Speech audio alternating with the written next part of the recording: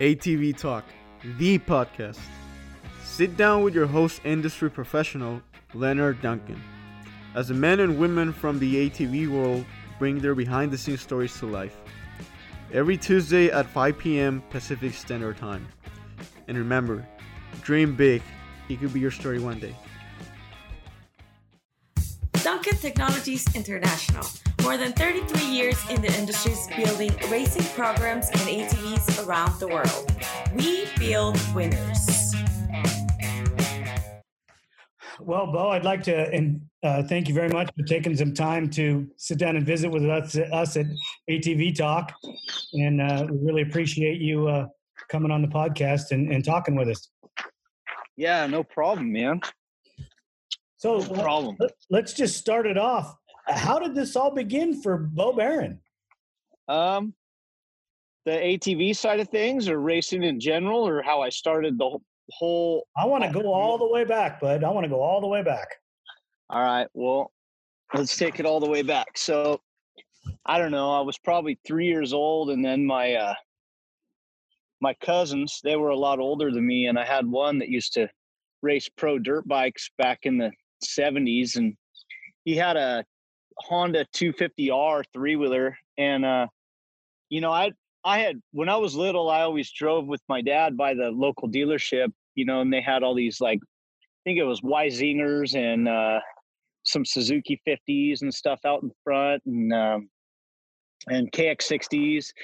And I used to be like, oh, Dad, we got to get one of these. We got to get one of these, every time. And we just kind of passed by. But anyway, one day we went to my my uncle's house, and one of my cousins had been racing pro for a long time on Makos, on dirt bikes. And they threw me on the front seat, in the front of this 250R three-wheeler, and gave me a ride down the road. And I was telling him faster, and then he'd go too fast, and I'd be like, slow down, and back and forth. And at that point I was like, oh man. And I think I was only, I had to be pretty young. I'm thinking 3. And I wanted to ride one. I wanted something, So I begged and I begged and I begged. And then at some point my dad decided, he was like, well, we lived out on some property and it was pretty flat out there. He decided to get the first model, I think, of the Suzuki 125 four-wheeler. And he bought that thing. And at some point he was like, if you could start it, you can ride it. And one day I went out there and I grabbed that pull start and somehow it cranked over. I don't know if it was warmed up or what, but I ended up putting, I think, almost 2,000 miles on this stock Suzuki four-wheeler. We plugged the tires hundreds and hundreds of times. And then from there, things just kind of snowballed, I had always been riding. I asked for a dirt bike. We got a dirt bike. I think my fourth birthday, I got some 60 that scared the hell out of me. And we just, we just kept going on. And then it wasn't until I was about 12 when I actually raced my first race. I raced a dirt bike race over in Huron. It's gone now, but it was a place called the Huron Cycle Park. And man, I had always thought that I was really good, but I never knew anybody or rode with many other people. So I got to that place and I was battling for dead last. And I don't know if I got it. I think I might've beat one kid, but that was a sure was an eye opener for me, And then, at the time we had a YZ80. It was like an 89 or a 89 or a 90. And I was the only one on one. Everybody had Kawasaki's and RMs and stuff like that. And, we kind of looked around and we were like, what the heck, And then in 93, Yamaha had a new 80 and I ended up with that thing, finally my first new bike. And we started racing and I won a series, just in the beginner class. And then went from there. I went from 80 beginner, and then the next year we bought a 125, and then I ended up winning the novice class in the 125, and then moved up pretty quick. I think when I was 17. So from 12 to 17 was when I turned pro, and I got a AMA pro license. I think it was no, I raced 4-stroke nationals and then got enough points to get the pro license the next year. So I was probably like 18 when I got my pro license, and I had that until this few years ago. It's kind of cool. Really? So Yeah. you don't have your pro license anymore? No, you got to renew it every year and hit some races and stuff. And if I wanted it again, because I just dropped it, I'd have to go ride around and ride amateur nationals and get enough points, or ride arena cross to get a supercross license, and that's just, I'm not in it anymore for that. I mean, I'm getting kind of old for the dirt bike scene. That's for sure. Well, you still go pretty fast for an old guy. Yeah, not too bad. Not too bad. I like to have fun. That's for sure. So how did you get tied in with the ATV crowd? Well, I mean, we had always had ranch quads and stuff like that, and growing up, I remember this 300 Bayou Kawasaki thing we had, and I I would jump that thing off this levee, and my dad would just be like, "You're nuts, dude. What are you doing?" But anyway, I don't know. I got tied in with the quad scene because I went to Taft for a dirt bike race one weekend, and I ended up making a little money on my dirt bike, and then my buddies had just got brand new Suzuki LTRs, and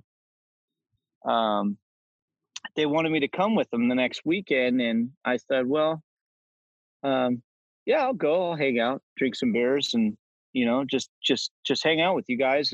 And so Bobby and Glenn, they come and pick me up, and they're like, throw your gear bag in, dude. You can ride one of our bikes. We'll go have a good time. And I said, okay. So I threw my gear bag in, and we went, and I went out, and I rode practice, and my buddy says, dude, you were going as fast as a lot of the pro guys with the blue plates. And I said, really? I said, yeah. He said, you should ride the pro class. And I was like, well, I guess so. I mean, I was clearing the jumps, and I was scared, my first lap, but I knew, I said, if I go as fast as I do on a dirt bike, I'm sure I'm going to make it. So I started clearing the jumps, and I felt halfway decent. And then, the race rolled around the next day, and I mean, I had no clue what I was doing. I had 20-inch tires and 18s and 20s instead of 20s and 21s, and a thumb throttle, which I wasn't used to. It made my thumb real sore. But I went out there, and I had a good race. I battled for third for a while, and I ended up getting fourth. And I just remember, like, the whole gates were full at that time. It was a pretty popular thing. And I remember taking off, and I had a halfway decent start. And I remember riding and like looking at one line, and I would go in this thing, and I'd be all, the bike was moving around so much. And, halfway through the race, it kind of just started clicking. I was holding on at that point. I was a lot younger and really, really strong. And things started clicking after that. And, halfway through the race, I started riding pretty good. And I ended up with a fourth for the weekend. And it was back when Works paid pretty well for an ATV class. And, I think I made like, it was like $700, and it was quite a bit more than what I had made on my dirt bike the weekend before. And I'd always ridden dirt bikes. So at that point, I thought to myself, cause I was kind of done. I had, last year I tried to race the outdoors at the nationals. It was 2003. So it was a few years later. So what's that? What year were you in riding the Suzuki in Taft? Because it didn't come out until 2006. Shoot. Then it was probably 2007 or 2008, I'm guessing. It's hard to remember now. I'm not sure. I'm not sure what year it was. It was probably the 07 because I think I bought some 08 Suzukis. Nice. Yeah. And the next year you won your first Works race. Yeah, I did. So I had called because I always had ridden around with Dustin to the 4-stroke nationals. Like me and him teamed up and rode a lot together. And, me, him and Nathan for a few years kind of hooked up and raced dirt bikes. And, I was still kind of doing some of that stuff. And I was working for Honda at the time too, like doing some durability stuff. And I called Dustin because I knew he was really good at riding the quads. And I said, hey, what do I got to do? Like, I rode the Suzuki and I did pretty good. And I was pretty much done racing for the most part, just for fun, like local races on the dirt bike.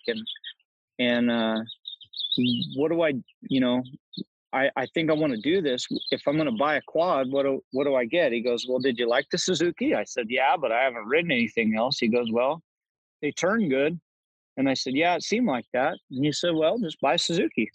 And Dustin was always super cool, super honest with me, telling me what to do. And so I got a Suzuki and I got the right size tires and I got some other stuff. And at that point I went out that year and actually won a race. I mean, I left it mostly stock for the most part. And after I won, I can't remember if it was after or right before that race, Holt decided to send me some arms and some shocks. And he says, hey, if you like this stuff, you can keep it, and if you don't, just send it back. I said, okay. Sent me some stuff and got me rolling, and I ended up winning a race that year. And then after I won a race, like, the DATS guys got a hold of me and they had some Kelly stuff going on, and Cafro got a hold of me and he had a Honda deal going on. And I ended up third for the year. And I might've even done better than that, but I broke a chain in Mesquite and I got a DNF, and that was a bummer, but it was an eye opener, like, you gotta prep the bike right and be ready for what's coming. And at that point I didn't have any kind of guards underneath that thing, that's for sure. So, well, prepping an ATV and prepping a dirt bike is totally different world. Yeah, it's quite a bit different, man. Your chain's just hanging in the dirt. So I had no clue. I hit a rock. We had a an enduro cross section kind of with some cement or something. And I remember the first lap, it was the first hole shot I ever got. I got an ATV Pro hole shot, because we were coming off the cement, and I got out front and broke my chain right away. That's typical, right? Yeah. 0 to 0 in 2 turns. Exactly. So once you got into the ATV world, and you got hooked up with Mike Cafro, things kind of started clicking for you. Yeah, it was really cool. I mean, he had a lot of experience with Baja and stuff and how to make the bike solid, at that point. And we ended up building a couple bikes, and I went out and practiced, and we went to round 1 and we were solid, and we just kept going with it, and we ended up winning a championship, which was cool for the both of us at the time, and that first year, it was good times, man. Has it only gotten better since? Yeah, it's been up and down, like after that, me and Mike had a couple rough years after that, and it wasn't until I teamed up with H&M I won another championship. So the first year I won, and the second year I got a second, and then the next year I got a third, and then the year prior, after I was with H&M, then I won another championship, and then probably I 1 or 2 more after that, before I decided to go on my own. Is it how much more do you like it being on your own versus being with the big team?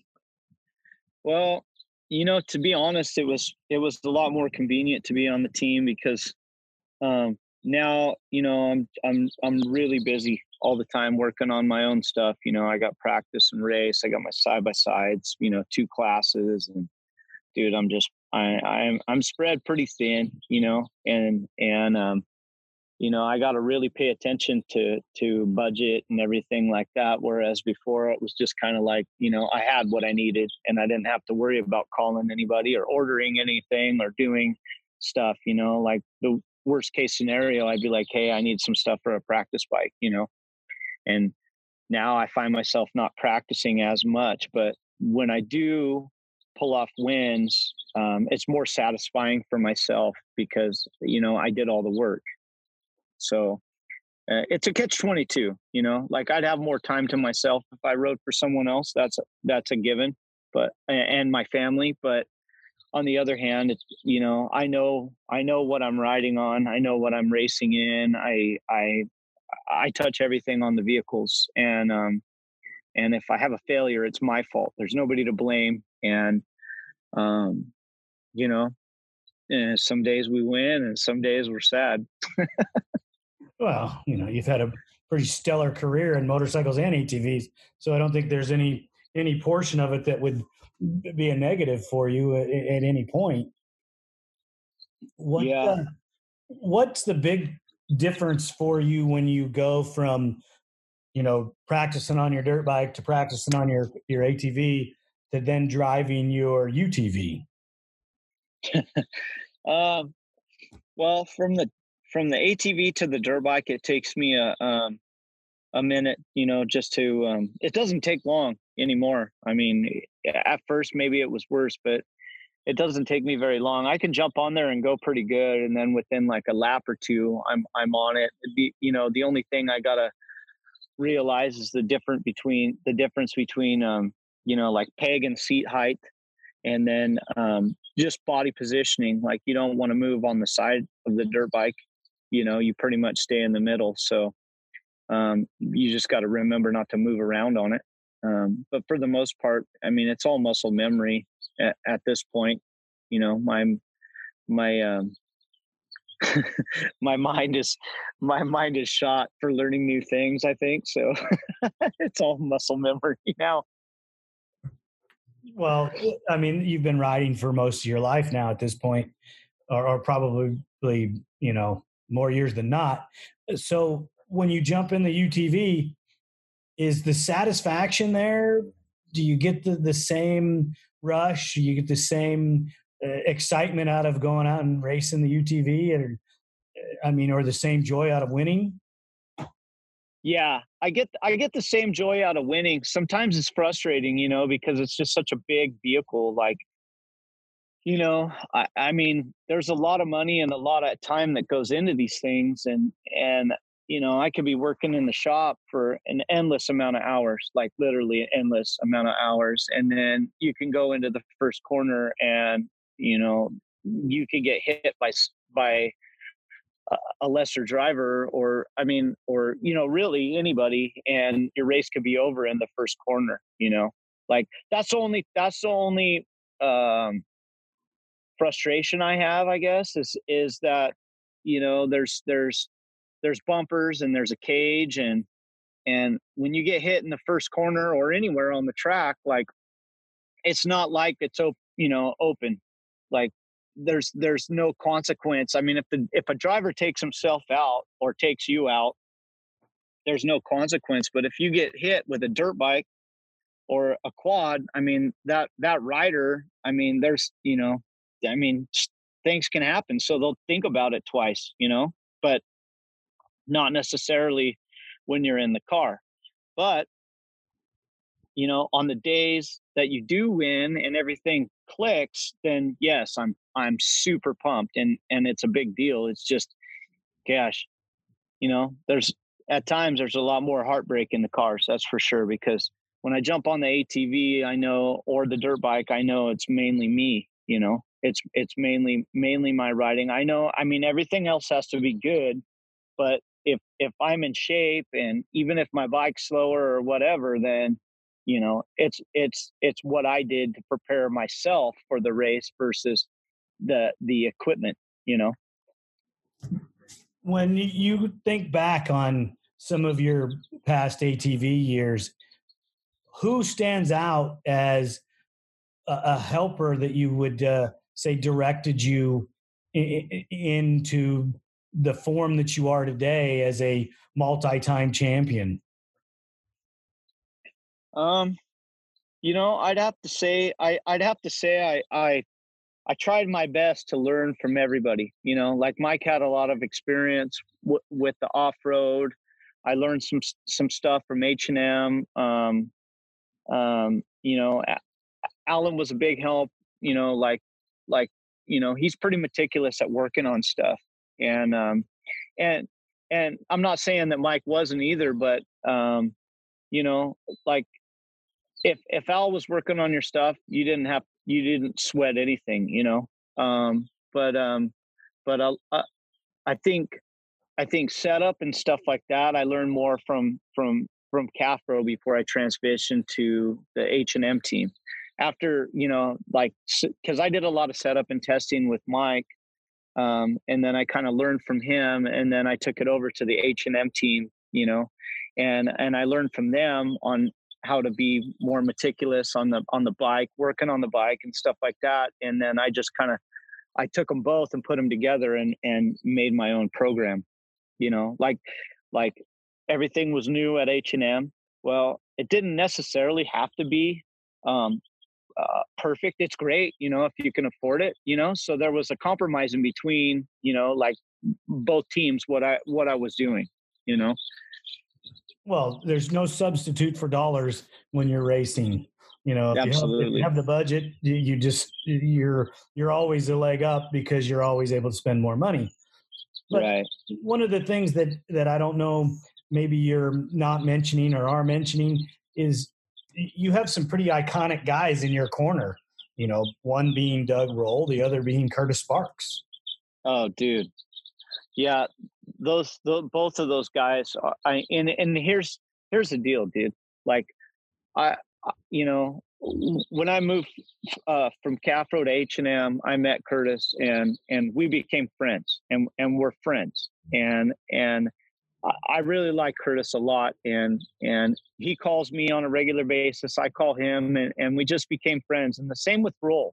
Like, me and Roll are friends. So I don't call him just about business. I don't call him just about, you know, hey, my shock's this, my shock's that. Like, you know, today we were just talking about, like, I took my kids to the riverbed last night and, you know, we were looking at rocks and stuff like that.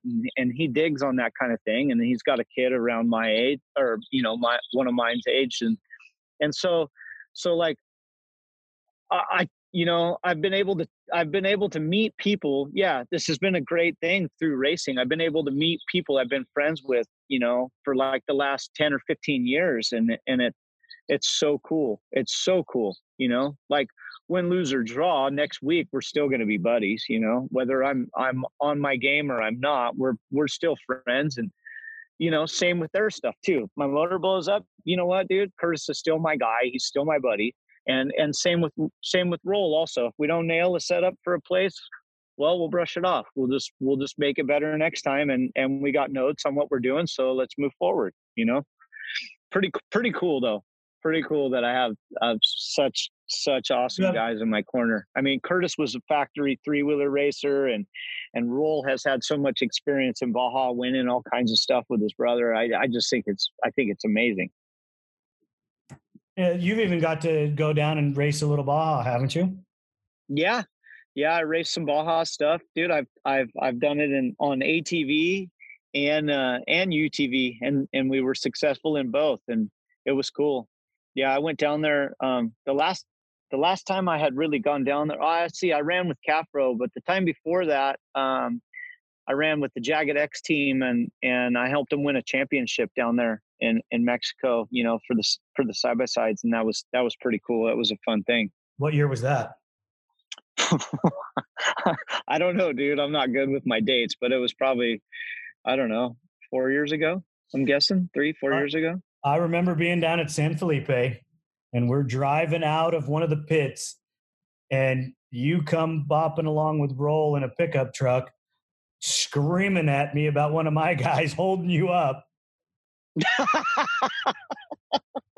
It was all in good fun, you know. I mean, you were just like, "Hey, dude, you need to tell that guy to get out of the way." Oh, it was Andy Lagunas or Andy Lagston. Andy Lagston. Yep. I remember it well, dude. Yeah, it was fun. You know, like it was a good time, and see, I didn't get much time to pre-run, and I didn't know the lines, and I'd worked so hard. I'd worked so hard to make a pass on this guy, and then he'd pop out back in front of me, and you know, nobody to blame but my own program. You know, it was cool. That was actually pretty cool. Yeah, I remember that from the way back. You know, it's a lot of fun when you get to see all the guys and talk to you guys during the race. I really enjoyed my time in Baja. Yeah. I hope that it's someday maybe we get to all go back and do it again. But if you had to get on the line right now and you had to pick 10 guys that you haven't raced with, or maybe you have raced with them, you go back, you go forward, who would you pick? The best of the best. I mean, I think, you know, number one is Josh Frederick, because that guy, you know, he would never, ever, ever, ever get tired or give up no matter what happened, man. So Josh would probably be the number one guy. I had a lot of races against Frenchie. He was just super fast. I mean, super fast. And we're still friends. We race against each other over in Europe almost every year. I get to go back there. We're not going back this year, but maybe next year. And I'd have to say it'd be cool to race against Natalie in his prime, because he came out and raced a works race for Johnny, trying to do some blocking. And that didn't pan out well, but that was the same time he hit Roll. Or I mean, not Roll, but Eichner, when Eichner was going backwards on the track at Glen Helen. I don't know if you remember that. And then Eichner's definitely another guy. He was a hero back in the day as far as works goes. I'd have to say Wienen and Kramer.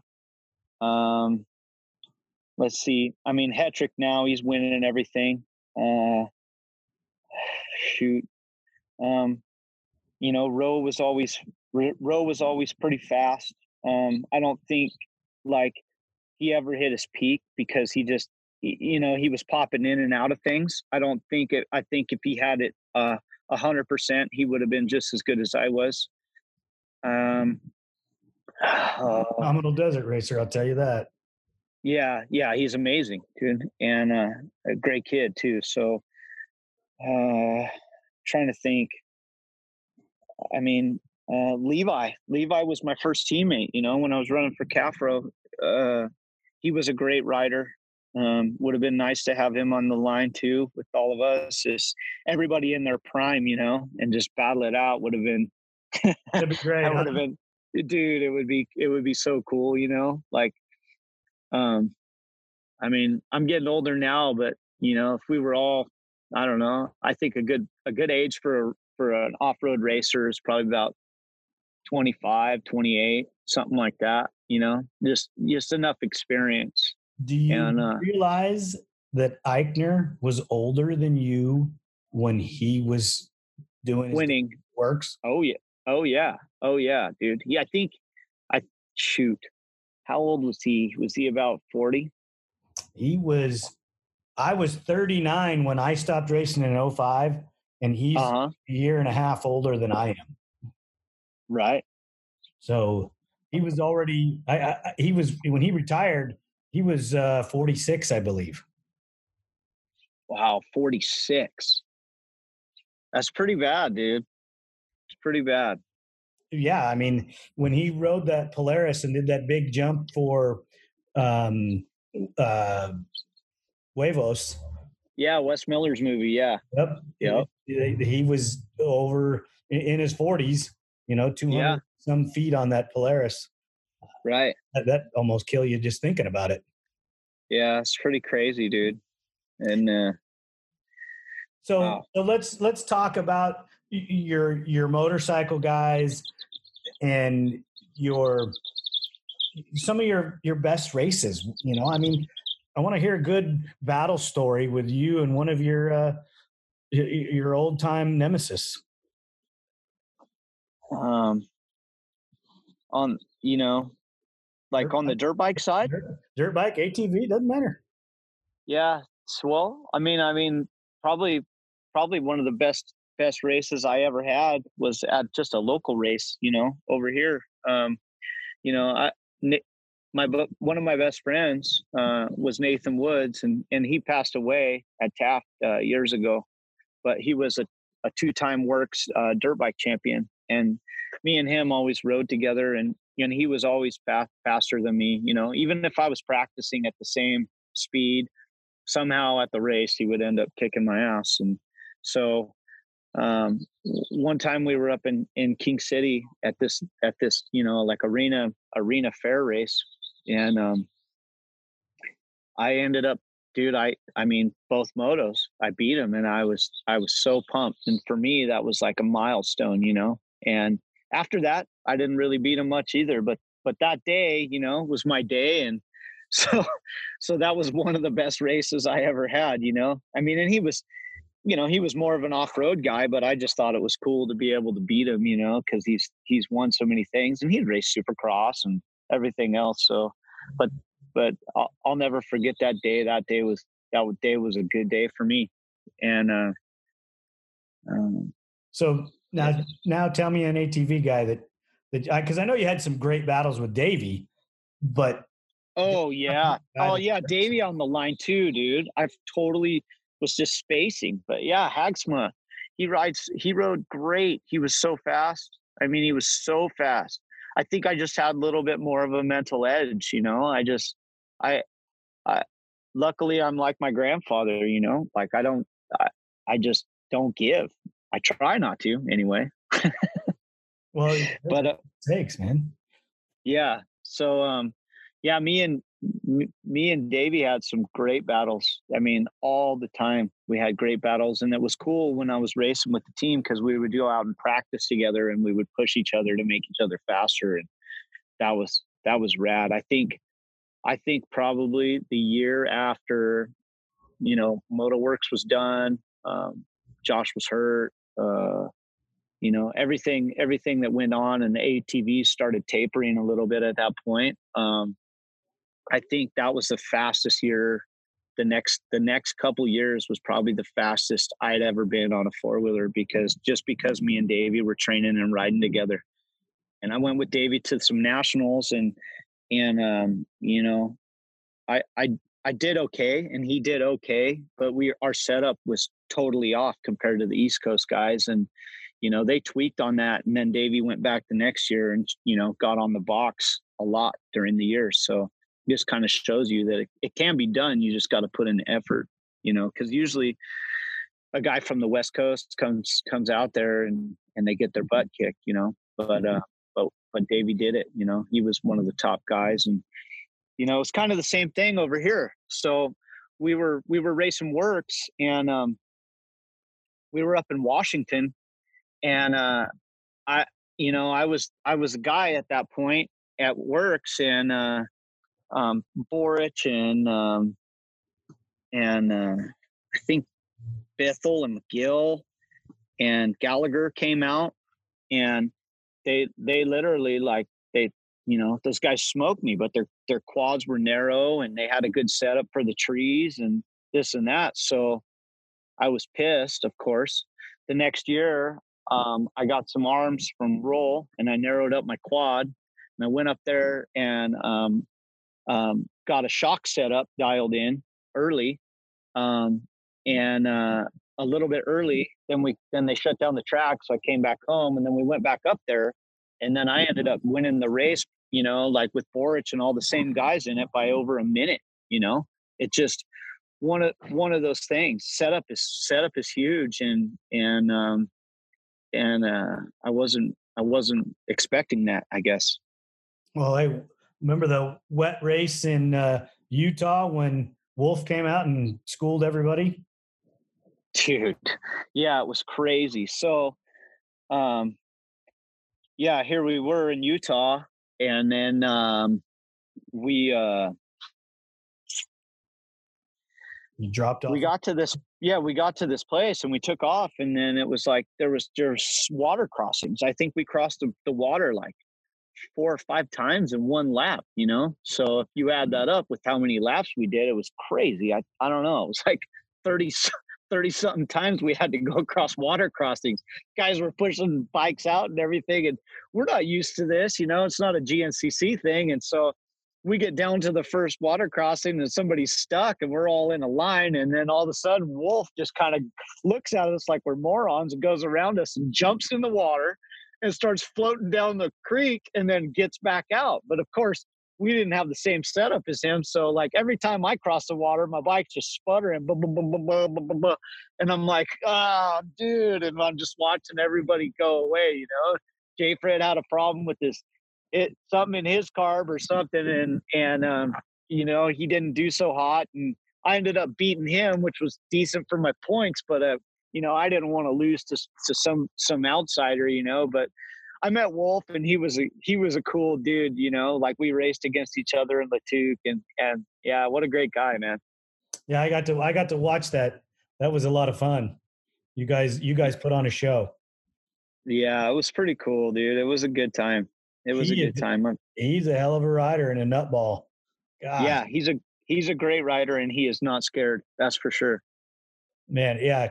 I mean, you're very impressive, but he was taking it to a next level because he wanted nothing more than to beat you there in Canada. In Canada? Or in Canada? Oh, yeah. At Latuke? Yeah. Yeah, but we ended up winning. It was cool. I went with Hancock the first year, me and Matt and Josh Edwards. We went and Edwards built the bike and we were doing good. We got into the lead at one point and the bike blew up. And then so it was over, like a little past halfway or 3/4 of the way. And then the next year we came back with H&M and Pro Motorsports brought their big rig out. And then we had Alan and we had Roll with us and we did some suspension testing and everything. And then it was just, dude, it was me and Matt and Haxma and we ended up checking out, dude. We won that race and that was one of the greatest wins I've ever had because, not only was it in another country, but it was a team thing and it was really fun and there was a lot of strategy involved and I dig stuff like that, dude. It's just, I wish we had more of it, Yeah, I wish you could get those big gatherings together and have events in the United States or even, Mexico or Canada and run things like that, or even a series similar to Pondezvous because you got to strategize there too. It's fun. I really absolutely. I got to watch that race because we had some issues at the end, but my highlight of that race was shock testing with you. You probably don't even remember. I was riding a Yamaha and they took it down on the bottom portion of this wash and there was a kicker coming out of this left-hand turn and they made us hit it over and over and over again.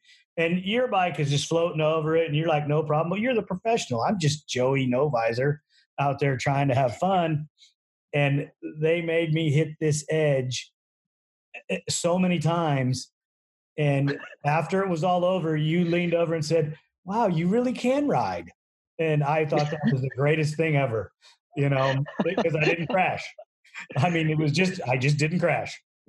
Yeah, but on my end of the deal, like what a jerk I am. You know what I mean? Because I was green, dude. I was green, and I almost, I apologize for that. I just, brother, I thought it was the most awesome thing in the world that you could say to me. because I am not a racer. I mean, I got to race. I got to do some great things, but I was there to have a good time and just to say I did it. Not, we were never going to be competitive with the fast guys. Right. We took a stock Yamaha with a couple parts on it, and it got hot, and the plastic plugs popped out of the side of the motor and drained all the oil out. Yeah. So, who is your, other than Davey? I mean, I know Josh and you had some good battles. You probably had a couple battles with Dustin. Oh yeah. Yeah. Your greatest works win. Has it came yet? I don't know. I mean, I don't know. I think probably the greatest one for me in my mind was because, the East Coast boys thought they were going to come whoop up on me again. I think is why they came back, and it didn't happen, and I didn't let it happen. And, I'm sure if I went over to the East Coast, they would all smoke me, McGill, Borich, all those guys, Fowler, everybody. I mean, but on the other hand too, like each year I get to race with Bryson Neal, great rider. And he podiums often. I think he's won a couple GNCCs, and he's he's a regular on the podium anyway. And, somehow, almost 40, I've been able to keep the same, pretty close to the same lap times as him. So you never know. I mean, but that's Ponte Vu also. It's not GNCC. And I mean, that's a whole different story. So for I guess to say for them to come out here, and I mean, I guess that's why they picked Washington, because the trees were so close together, I mean, it was obvious, it wasn't a desert race like what we do now. Like everything is pretty much desert. Well, didn't they come to Mesquite one year and get pretty much embarrassed? I don't think any of them finished. Yeah, dude. And I specifically remember this one time when Wienen came out, when he was part of the MotoWorks team. He got the whole shot, but he wanted to ride with the motocross tires, and he got the whole shot. And every single lap he would wheelie down pit row, and but you got to remember our race was 2 hours through those big deep whoops, and they just got deeper and deeper. And all of a sudden he went from wheeling down pit road to pretty much dying, I think. And he just went backwards. I mean, pretty much everybody passed him at that point. It's just a different thing. He trains for 20 minutes. That's all. It's different. It goes awful fast for 20 minutes, right? Yeah. I mean, he was faster than all of us. That's for damn sure. Well, I remember when he rode for Kawasaki and they came up and raced a race up there at Adelanto race. Oh, Adelanto. Okay. Him and Creamer. And they're out running 1-2. And unfortunately, Doug and I had a problem that day when our first ever race, we didn't finish at Works. And I was talking to Jimmy White, and he turns around and he starts walking back to the truck. And I go, "What are you doing? You guys are out there winning." And he goes, "Oh yeah, the motors are going to let go." And both bikes pulled over within seconds of each other. Done. You know what I mean? They had a timer. They run X number of minutes, and it was over. And he said, "We're just out here motor testing." And I'm like, "Wow, it's a kind of an expensive test, don't you think?" Yeah. Well, if you got it, one way to find out. Exactly. So tell me a little bit about your family. Well, I got a 3-year-old and she's already 3. Yeah, my little one, she's 3, and I got an 11 and a 13. So it's crazy. My 13-year-old's getting ready to go into high school if they ever open the school back up, and it's going to be crazy, man. I don't know. I mean, she's racing a Raptor 250 in the women's class. The one below that is running in an Apex 70. She's 12, and then the little one doesn't want anything to do with racing at all. But that's fine with me, And the other two they're pretty mellow. Nobody's crazy or gung ho like I am about this stuff. But it's cool for me to be able to go to the track and have a bike there, when they want to ride, and so at least they have something to look forward to on the weekend, and I think it's cool. And there, and it's different. For me, I don't want to push anything. So if I figure if they want to do it, they'll figure it out. And if they don't, then that's fine too. Whatever you want to do, it's your life. So you're just going to support them in whatever they do and just be dad. Yeah, just dad, dude. No pressure. It's all good. I mean, they'd never make any money at it anyway. So, I mean, and really, I don't want to be the guy. I don't want to have that pressure. I don't want to pressure somebody. It'd be, if they were going to do something professional, it'd have been much easier to try to be a, baseball or something player, or try at it. It costs a lot less. So golf. It's fine with me. They can make a lot of money playing golf, right? Yeah, exactly. Tennis, whatever. Yeah, anything. Put a tennis racket in the little one's hand. Yeah, maybe. We'll see. I don't know. How does Mama deal with the racing? Good. She's always been a trooper, since we were in high school. She was always, not an issue. Like really good. Always kind of let me do what I need to do just for racing. And that if you're a racer, that's the kind of partner you got to have, I feel, because you can't just take somebody that doesn't like it and change them, So she had gone to the track with me from a real young age, and she knows it's what I love to do. And luckily for the last, 10 or 12 years, it's supported our family pretty good, actually, probably about 15, including Honda. But, I just, I'm very fortunate to meet somebody who's super cool. What do you think the future holds for Bo Barron? I don't know. Apparently some more side-by-side stuff. I'm not sure, like if the plug was pulled on the side-by-side thing, all of a sudden, I think, I don't know, for a little while, I'd probably try to do, some riding lessons and stuff. I've got a couple tractors, when I was younger, trying to, race dirt bikes. I always worked for companies that did like grading and house pads and all kinds of stuff. I worked for a paving company for a while, and just some random things. I've picked up a lot, along the way, and I'm a halfway decent mechanic, I think. So, I don't know. I haven't really figured it out yet what I'm going to do after I'm done racing, but, it shouldn't be too hard, shouldn't be too bad. My wife has a really good job. She just doesn't go that much. So, she could probably go a little more, I guess. Honey, I want to retire and sit on the couch. You can go to work. Thank you. Yeah. No, I'll take care of the kids. Yeah, for sure. You stay home dad, and all you're going to do is ride all day, huh? Go play in the river bottom and be out on the UTVs having a good time. Yeah, I could see that.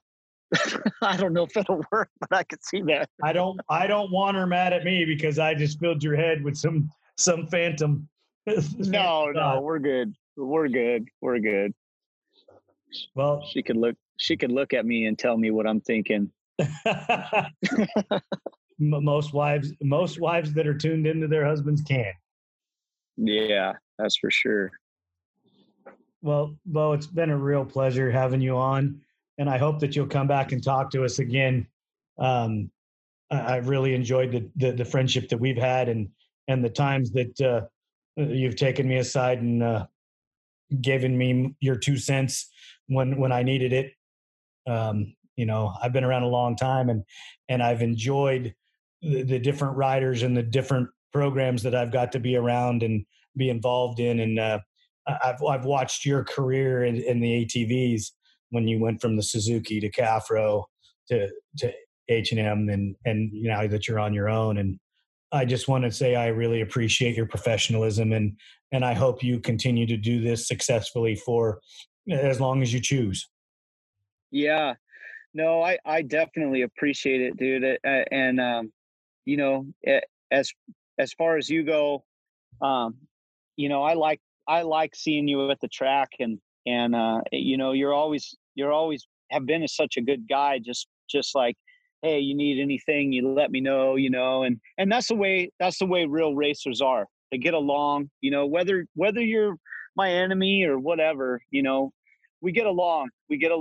I mean, and at the end of the day, I'd bend over backwards for somebody. If, even if they were my stiffest competition, if they asked me for something, then, if I got it, I'm going to give it to them, and that's just the way off-road ATV is. And, it's pretty cool, like I said before, Dustin has helped me out with a lot of things. And right now there's this kid, well, there's two actually, Nick Nesbitt and Travis Damon. And Nesbitt's an arena cross dirt bike racer, and Travis Damon races works on an ATV, on a dirt bike. They're both dirt bike guys, and they've transferred over, and I'm trying to help them the best I can, like just try to get them pointed in the right direction. And Travis has been on the podium, twice this year. So pretty cool. And, it's just good. It just grows the sport. And I'm glad lately to see the numbers grow again. And it was pretty funny. I was riding with Nick one day. We were over at Tulare at the motorcycle park, and I got him to come back and ride quad practice. They had a practice for us on the ATVs. We went over there, and the next week he told me, he didn't want to admit it, but he said he had more fun riding that track on the TRX than he did on his on his dirt bike. Well, so Gary Denton transferred from motorcycles. Eichner raced motorcycles and then transferred to 3-wheelers and then to the ATVs or the 4-wheelers. So there is a lot. Most of your ATV guys come from a motorcycle background or do both, just like you do. Right. That's for sure. I just wish these clown motorcycle guys would get out of their head that the ATVs are couches. Come out and ride a couple, spend some time with these pro guys like yourself, and they'll teach you a few things that you're just not ready for. Yeah. It's hard, dude. Like Nathan was a two-time champion. When I started racing the quad, he was a 2-time works champion.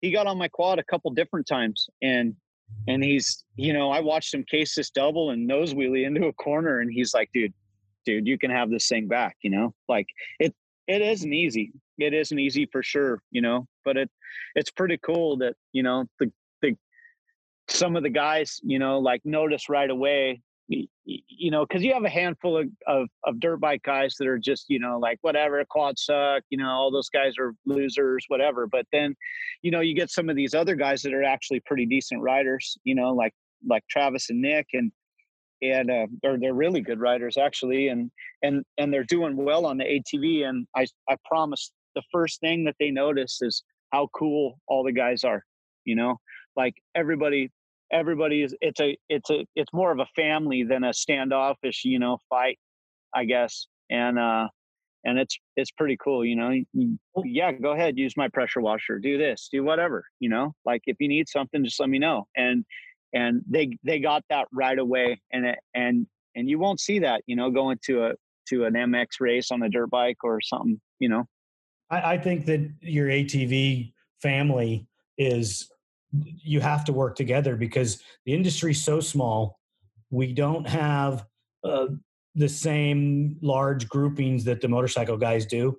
And everybody's going to chew the same dirt, and everybody's going to need a part. One day you're going to need something, maybe your cooler fell over and you didn't have lunch. Come on over, sit down, have a sandwich. You're okay. It's okay to sit under my tent because I'm going to come over and sit under your tent, for dinner, and we'll all get along and we'll all be okay. Absolutely. When it's all said and done, none of us are making millions, and the memories that we create for one another are priceless. Absolutely. There hasn't been a time where I haven't been, I haven't gone to a race, and had a good time, with people. I mean, a lot of people got to realize when we go to the races, especially for what we're doing it for, it's fun, and when you lose that aspect of having fun, then what is it? What are we really out there for? Like, why are we even here if it's not fun? Well, Let's go. Yeah. If you're making a bunch of money, you better be having fun. Yeah.